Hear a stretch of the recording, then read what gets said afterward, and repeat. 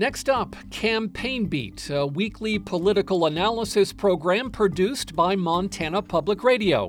Campaign Beat is hosted by Sally Mock and features Lee Newspaper State News Bureau Chief Holly Michaels and Rob Saldin of the University of Montana's Mansfield Center and Political Science Department. Here's Sally. Rob, Matt Rosendale dropped a bombshell this week, dropping out of the Republican Senate primary race just a few days after announcing his candidacy, and he cited Donald Trump's endorsement of his opponent Tim Sheehy as the reason he was dropping out. But he surely knew when he announced that that was a possibility. Yeah, Sally, it's a genuine shocker. That endorsement of Sheehy from Trump came just a few hours after Rosendale issued his announcement last Friday. I don't think I've seen anything quite like this. Rosendale's announcement that he was bailing was, in one sense, rather refreshing and direct. As you say, he basically says it's all about Trump, which is probably accurate. And yet, Sally, the thing that doesn't quite click into place here is that it's hard to believe, as you suggest, that Trump's endorsement caught Rosendale by surprise. As we've discussed, there was that incident on the House floor a little over a year ago when Rosendale refused to take Trump's call during the ousting of Speaker McCarthy. In the months since, it's been crystal clear that Steve Daines, who of course is a key figure in all of this, had been grinding in the background and has a very effective working relationship with Trump.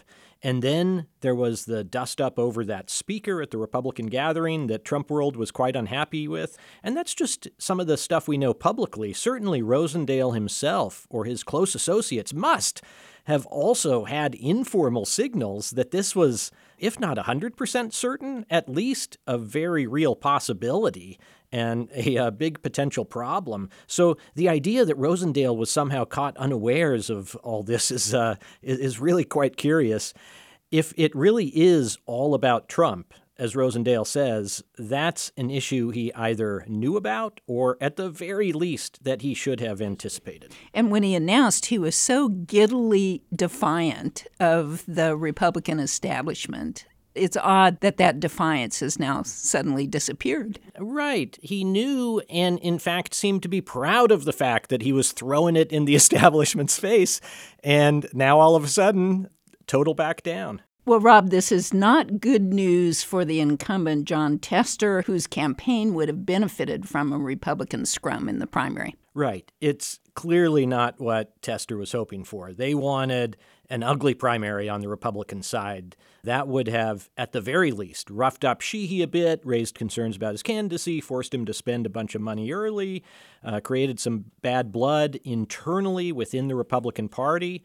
And maybe best case, from Team Tester's perspective, it might have resulted in Rosendale defeating Sheehy, in which case Tester would be facing, what they consider to be a weaker GOP nominee in the general election. So this definitely isn't what Tester was hoping for and what it appeared that he was going to get there, if only for a few days. And that's certainly, Sally, I think, been the thrust of all the reaction and the stories that I've seen about this since Rosendale threw in the towel. Sheehy now has a glide path to the nomination. He avoids the divisive and costly primary. Daines and McConnell are breaking out the champagne and so forth. And that's all true enough. But as we discussed several weeks ago, Sally, I do think there is one notable downside here for Sheehy. Whether he and Daines and McConnell recognize it or not is another matter. But in him not having to wade through a contested primary, there is a downside. This is Tim Sheehy's first rodeo. He's a novice. And a primary would have given him the kind of on-the-ground training that a new, untested candidate can really benefit from, and that can make them a stronger candidate in the general election. Well, Sheehy is not going to get any of that. Instead, his first turn in the spotlight is going to be in the country's most anticipated and most scrutinized election outside of the presidential. So, Sally, I guess he'd better be ready to hit the ground running because this most certainly isn't Tester's first rodeo. Well, there's also no guarantee, Rob, that Sheehy will get Rosendale's supporters behind him. They may be bitter about what's happened to their candidate. Maybe so, Sally. It'll be interesting to see what happens in the next week or two on all of this.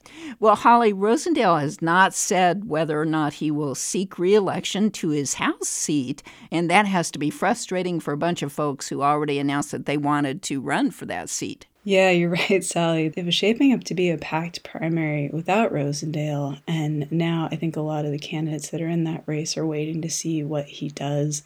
If he does join that race, it'd probably be an uphill battle for all of them, especially the ones with really low name recognition. In 2020, when it was still an at-large congressional seat, and then in 2022 in the Eastern District, Rosendale had no issues emerging from primaries for his party in those races.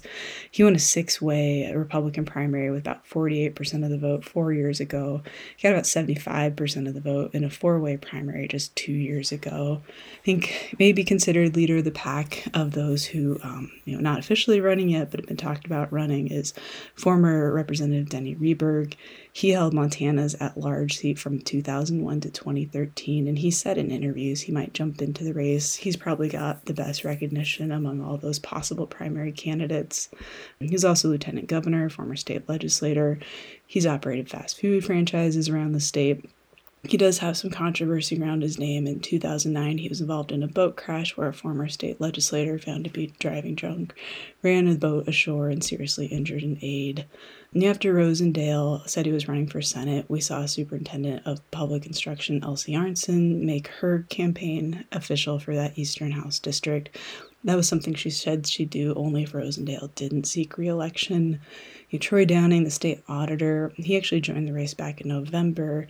He's not a stranger to a crowded primary. He actually ran against Rosendale in 2018 in the Senate Republican primary that Rosendale won. Downing had said previously he was going to run if Rosendale didn't, but he did join before Rosendale actually jumped out of the Senate race. Former State Senator Ken Bogner of Miles City, he had also told reporters he wouldn't run unless Rosendale decided to seek the Senate seat, but he also filed for the House primary way back in January. And then we've got a handful of former state legislators that are running. That includes Rick Holden, he's a rancher in Dawson, Joel Crowder, lawyer in Billings, and Ed Walker, a Billings businessman. And then there's Stacy Zen, who's a Billings resident who used to work for the Drug Enforcement Agency. There's also Billings pharmacist Kyle Austin, who ran in that 2020 primary and said after he lost that primary he intended to run again this cycle, and he's filed paperwork to run for the seat. We haven't heard who's still in and who's out yet. That's probably all up in the air, depending on what you and Rob were just talking about, waiting to see what Rosendale does. So we'll be watching that very closely. Rob, can you imagine Rosendale not running for re-election? Well, I would certainly expect him to, but I also would not have anticipated that someone would launch a Senate campaign and then drop it a few days later. So who knows, Sally? I would note, though, that Trump, in his endorsement of Sheehy, was uncharacteristically nuanced and diplomatic, right? He went out of his way to say that he is also very much a fan of Rosendale and would happily endorse Rosendale for the House if he changed his mind and dropped out of the Senate campaign, which, of course, now he's done. So that would certainly seem to leave the door wide open for Rosendale, and it would be uncharacteristic, just based on what we know of Matt Rosendale, for him to not do this. And yet, it is also notable, Sally, that in Rosendale's statement saying he was dropping his Senate run, that he didn't just say right then and there that he was running for re-election. That's a little curious. He says he wants to go home and be with his family over the weekend. And, one might have thought he would have just put it out there right away. Well, meanwhile, Holly, Tim Sheehy has an ad out bragging about Trump's endorsement. And here's that ad. President Trump is endorsing former Navy SEAL Tim Sheehy for the United States Senate. Trump says Sheehy is a political outsider who is strong on the border, strong on our military and vets, and strong on our Second Amendment. Trump calls Sheehy an American hero and a highly successful businessman who will beat John Tester. Tim Sheehy is the Trump-endorsed conservative who will put America first.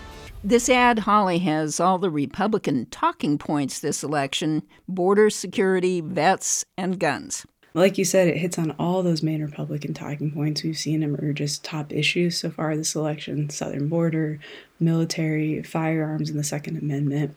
The southern border is something that I was at the Republican convention recently here in Helena, and every Republican who spoke brought up record high migrant crossings and fentanyl overdoses in Montana.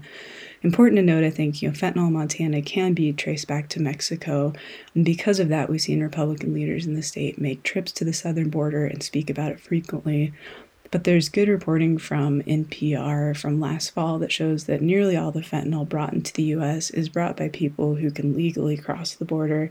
And about half of it is actually brought by U.S. citizens. But still is a major thing we're hearing from Republican candidates this cycle. In his remarks at that Republican convention, Sheehy called for sealing the border for a generation, saying he wanted to see a long-term solution. Back to this ad, it also has images of Sheehy from his time in the military, reminding voters of his service. Veterans Affairs is always a major part of any political race here in Montana with our high veteran population, and something that Tester has really focused on in his career. So the Republican running against him is always trying to make a point that they would actually be stronger on the VA issues than Tester would be.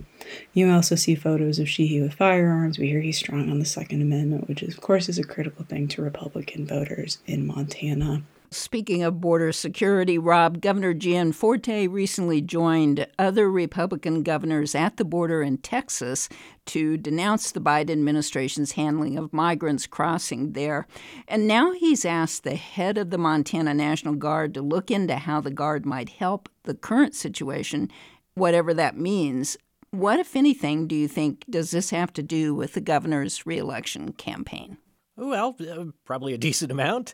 I think we see a lot of Republicans running down there to the border and doing similar things. But one thing to note, Sally, I think is that, you don't have to be deep in the MAGA fever swamps to note that there are some issues down at the southern border. In fact, large majorities of Americans are worried about the border. They want the Biden administration to be tougher on the border. Roughly half of all Americans consider it to be a full-blown crisis. Biden's approval rating on handling the border is terrible and so forth. There are some Democrats out there who seem eager to downplay the situation, but this, at least in my view, it can't be just casually dismissed as some kind of hysterical conspiracy cooked up in conservative media or something like this. Bottom line, the American public thinks this is a legitimate problem on the merits, and Republican elites see that and one can assume agree. Now, at the same time, it's also the case that clearly Republicans want to make this a headline issue for the purposes of the 2024 campaign. Gianforte is certainly not alone in that. You can see the message has gone out all over the country for Republicans. This is a campaign issue, perhaps the campaign issue.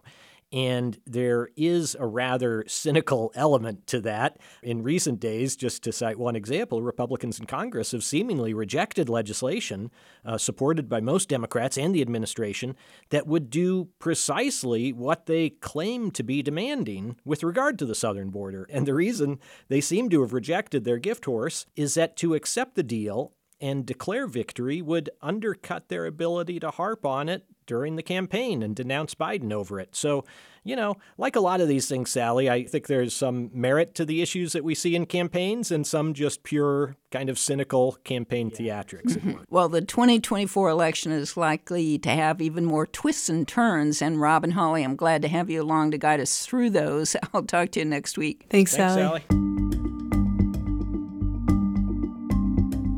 You've been listening to Campaign Beat, a weekly political analysis program produced by Montana Public Radio. Campaign Beat features Rob Saldin of the University of Montana's Mansfield Center and Political Science Department, Lee Newspaper State News Bureau Chief Holly Michaels, and hosted by Sally Mock. Join us next week for more analysis of Montana politics.